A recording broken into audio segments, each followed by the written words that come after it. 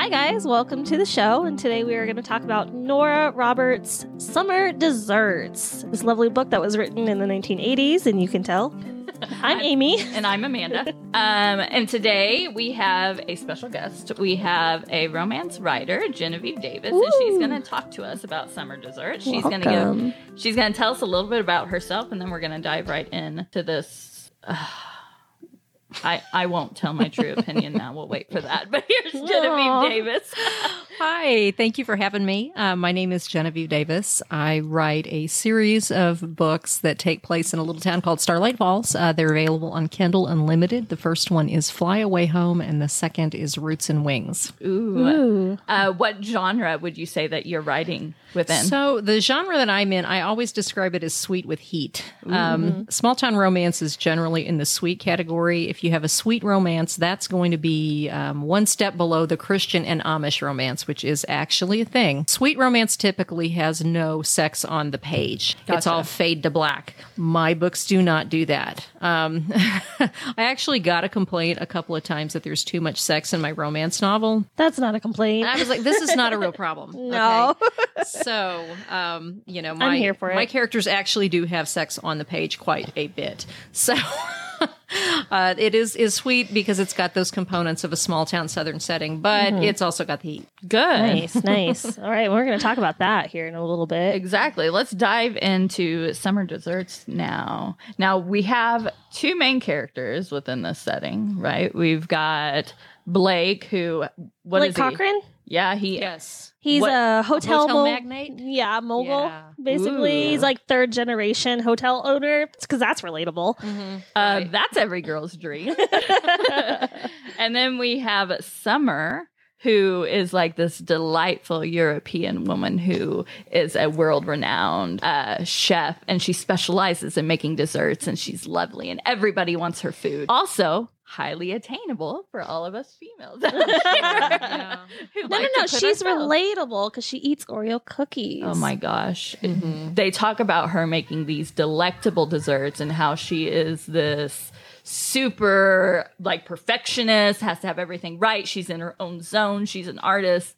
And Has to have the Chopin. No. She's just In the career kitchen. oriented, guys. Yeah. She's just career oriented. Whatever. And then like she invites Blake over to her house and is like, here, take a cookie. And he's surprised that it's Oreos. Well, and that was in the context of a job interview, too. Yeah. You know, he was over there to decide if he wanted to hire her. Now, granted, he was headhunting her and not the other way around. But, you know, he's deciding whether he wants to put her in charge of culinary delights for his entire hotel chain. And she's serving him a fucking Oreo out of a cookie jar, you know. Don't even make it fancy.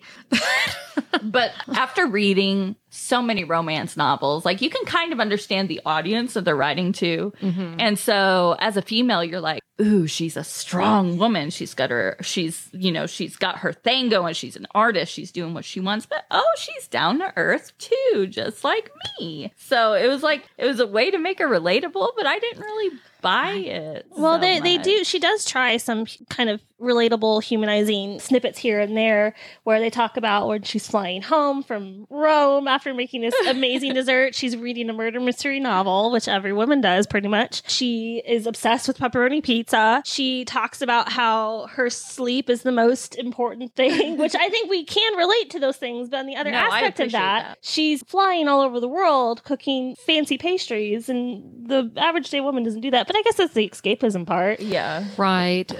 This one is definitely very dated. I grew up in the 80s. And so I remember my mother would watch the nighttime soaps that were on at that point in time. You can tell this one came out right about the time that Hotel was a big soap. Didn't know that was a thing. I think it was a spinoff of Dynasty, if I'm remembering right. I may not be. All of the nighttime soaps back then, like Dallas and Falcon Crest, which was my favorite, took place in these really, really incredible, very rich, opulent places. Yeah. So that's definitely a relic of that time. And so escapism is, I can put myself right there. I don't know. Maybe it was that dated part. It was hard for me to kind of get pulled into. I was more turned on by the desserts than the sex, personally. Yeah. You know? I like me some sex, but yeah. Let's talk for a second. So it is definitely what I would consider a slow burn. It's not really up my alley. I'm finding I'm very, very new to romance novels. I haven't read very many of them, probably under 20. My sister, I grew up with her reading them all of these years. So she's read a ton of Nora Roberts. So she's telling me about all of this stuff. And I'm just like, I don't really know. I've only read a handful, you know. But this book, they almost kiss on page 48. They feed each other. They feed each other on page 85. They do actually kiss on page 90. They make love on page 91. They kiss again on 119. Can I bring something up about the making love? Yes. Can we talk about that for a second? That he uses the word making love? Yeah, like any man has ever done that ever. Come on. And if they do, it's like, okay, cheesy. Yes. Well, if you've got a guy saying that, it's like, oh no, you're not ever getting any. Now, what I noticed though, and this is a grammatical thing, so it's a little nerdy, but I always thought it was like making love to somebody. But in this, it's making love with. Everybody's doing their part. We're making love with each other, not making love to each other. So But the first time he brings that up, or he says he wants to make love to her, is literally right after how he thinks about how he doesn't want a commitment to anybody. And he's like, oh yeah, this is just going to be a fling. But then he calls it making love, not just like, yeah, we're going to beg. So that's what weirds me out just a little bit, because I'm like, sex and making love are two different things. Yes, and I feel like if you're being promiscuous, you're not going to call it making love, you know? So I thought it was weird that he had used that terminology. But is that like for the readers? Because I think so. Okay, whenever you read these, you want to believe in the romance and you want to believe that it is not just physical attraction. So that lets you kind of know, oh, he's going to make love with me. Oh, it's a little bit deeper. I don't think he's a likable character. Oh, I think he's a jackass. He is so fucking problematic. The part that really dated it for me is that she signs her contract that she's going to come work for him, and that's when he lays it on the line, and we're going to have sex. Just tells her, and he's always getting angry. That's, yes. I think, and in the 80s, I think that was a very problematic trope. Masculinity was shown by anger. You know, but there's one part that I highlighted actually a couple of times. She tells him she's not going to do something. And he said he wanted to shake those words down her throat violently. And I'm like, what the hell? And you know, not only is he now her boss and saying, by the way, we're also going to have sex, but when she tells him she doesn't want to do, it's usually when she doesn't want a commitment. She doesn't want to be his girlfriend, you know, because he gets there faster than her. And she's like, no, I don't think so. And he immediately goes to violence. And I guess we're supposed to think it's great that he doesn't act on that. I don't know. I'm like, oh, is it supposed to turn me on that you are angry that your sexual advances are being rebuffed? Yeah. And that's the 80s. I mean, there was a lot of that. General Hospital was the big daytime soap back then. And the big, huge romantic storyline was Luke and Laura. And they started out with him being her rapist. And so this was commonplace in the 80s. That's not a story I want to read. That's not a love story I want to read. But it was very, very common in romance novels too. This particular one is Silhouette, and I think that's a lot of the complaints that we all have with it is partially due to that because they have a very specific formula. They literally told their writers, you will go this far in, and this is where the first kiss takes place. This is where the first sex takes place. This is where the first conflict takes place, and they resolve it in this many pages. I mean, these are very short. There's like 2 novellas. You can't really get into a lot of character development, I don't think, in that length of time. But I think that's why a lot of this seems contrived. Like what you can put into their character development, I mean, because it has to be so like on the nose sometimes. Like I think it's even more important that you're clarified that, hey, maybe he's not going to strangle her. Right. Or I mean, even with the conversation that he has with his dad, because there's only a few characters in this book. That was terrible. Most of them are men, by the way. Most of the characters in this book are men. She has very little interaction with any other women. She talks to her mom, and that's it. The receptionist might be a woman. It's never actually stated specifically. And one of the cooks might be a woman, but it's never actually stated. Almost all of them are men. His mom shows up at the very end, but she only talks to her mom. All of the men in this book are incredibly aggressive. The cook, especially, he was very possessive. Like the head chef, that she gets into it with it. He's super possessive over his chefs that just like take off to get married. Right. Without my permission, they eloped. Right? Yeah, they work for you. Well, and then I want to hear their story. Yeah, it's like, hey, let's take a little They're side trips and they elope to Hawaii. That's pretty cool. Well, and then the conversation with his dad where he talks about hiring Summer. At first, he goes, so you got got yourself a new chef. And then he finds out that it's a woman. And then he just immediately calls her a cook. And he goes, well, I don't know if she would like being called a cook. And it was like, what? Like, why would you just switch your words up like that? Like, she's a chef. You were told she was a chef. Well, it's just they're trying to play on that power dynamic of, okay, here's this woman. She's surrounded by a bunch of men. Let's see her overcome that. And our audience should love that because women love overcoming dickheads. You know what I mean? But now, the most important thing to me with a romance novel is if I like get those butterflies, and sexual tension adds to that. Yeah. Now, you were talking about the different page numbers that they would reach to whenever they would finally kiss or whatever. And to me, I thought that she could go a little bit faster with Well, like she how starts quickly off they right move. away, literally page 1 with these tantalizing words.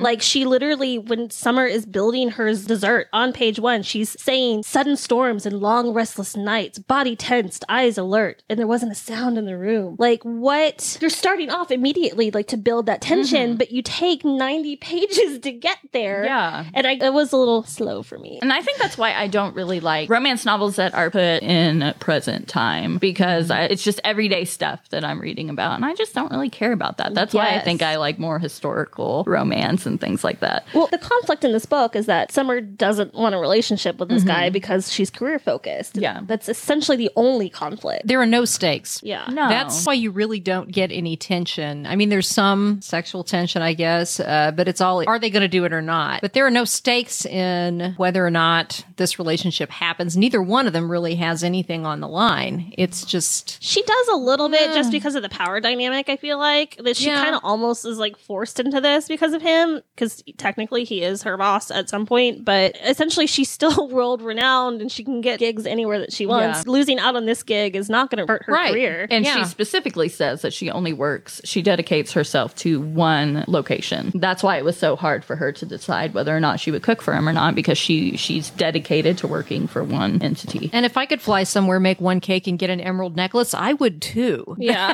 That's kind of an amazing, yeah, I would totally do that. There's no way I'd be like, yeah, jackass, I'll run your hotel kitchen for a year. That'd be fantastic. Yeah. And I get that like her career parallels her relationship style, you know, where she was kind of flying all everywhere and, you know, not settling down. And then, you know, now she's found one spot. So she's got to find one man. Like, Yeah. I understand that that's the parallel in the book. But again, there's no true conflict, I feel like. What I love is like the little bumps in the road that they have. It's usually petty jealousies with somebody else. Like, you're around. Oh, yeah. Her friend, who's also a chef, shows up and he just sees this guy talking to her and again gets irrationally angry because that's what Blake does. It's Flies always off the some... seat of his pants.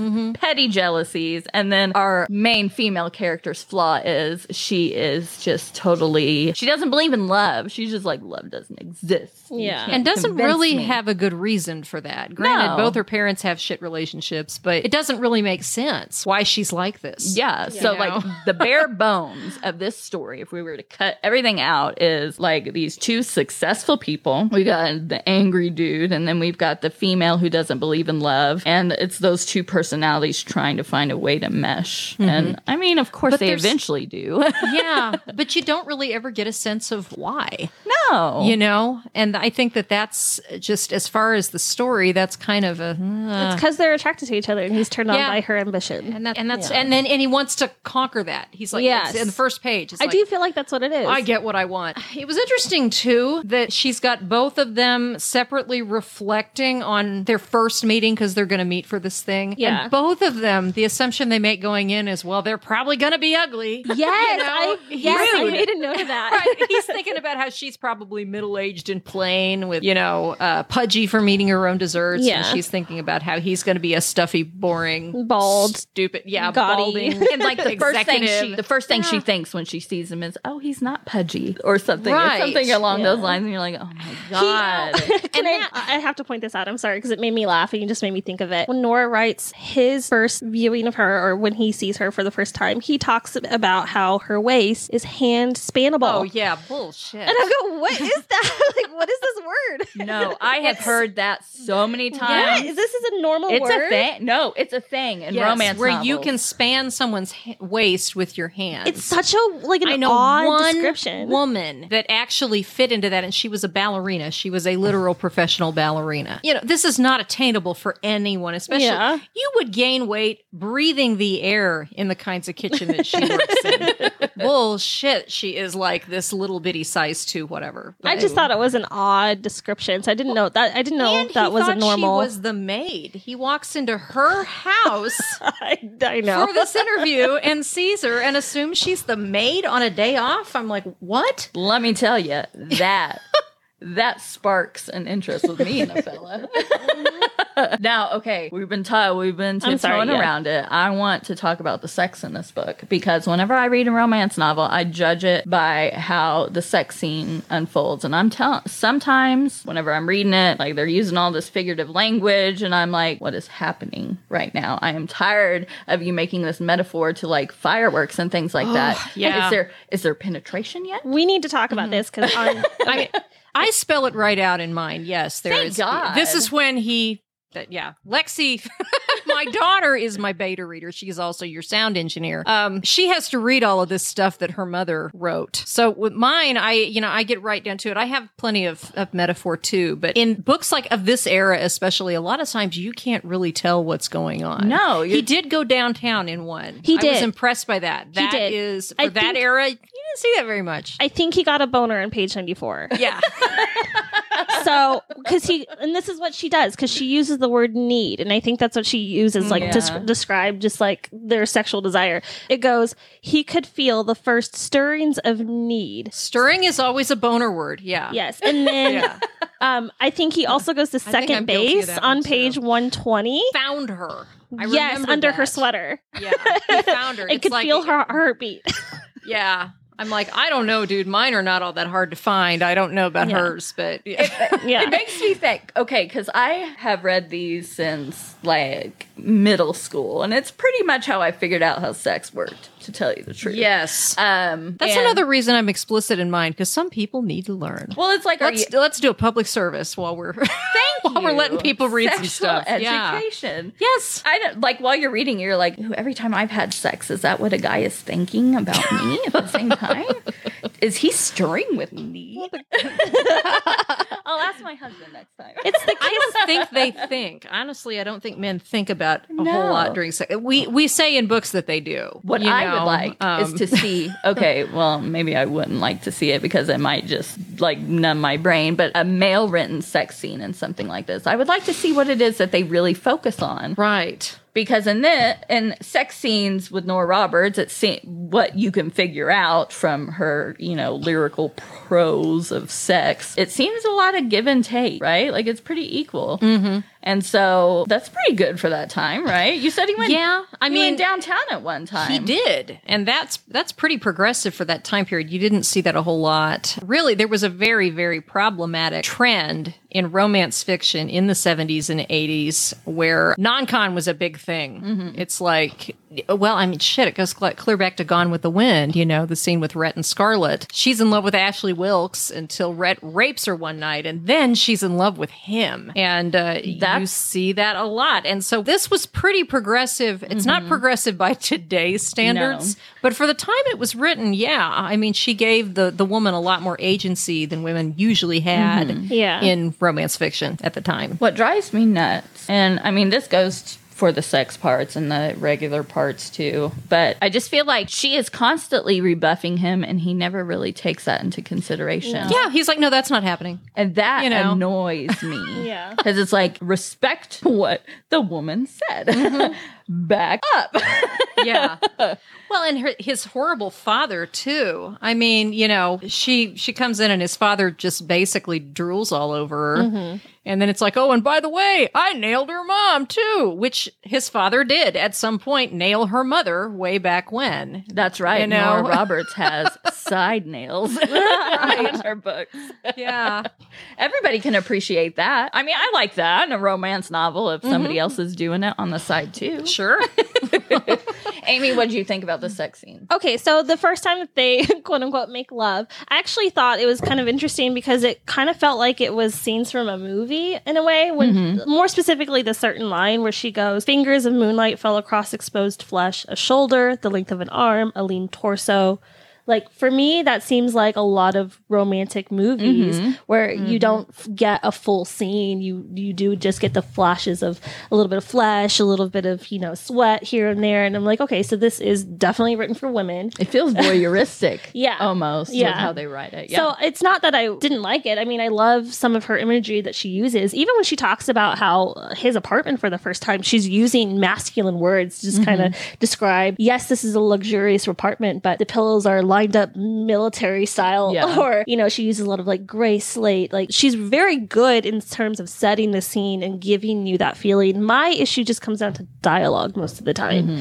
I don't think that their conversations are real. It doesn't read as organic. No, I feel like if you were to say them out loud, it would just be ridiculous. Yes. That's what somebody ought to do. Just a podcast of people reading romance novel conversations from the 80s. That would be hysterical.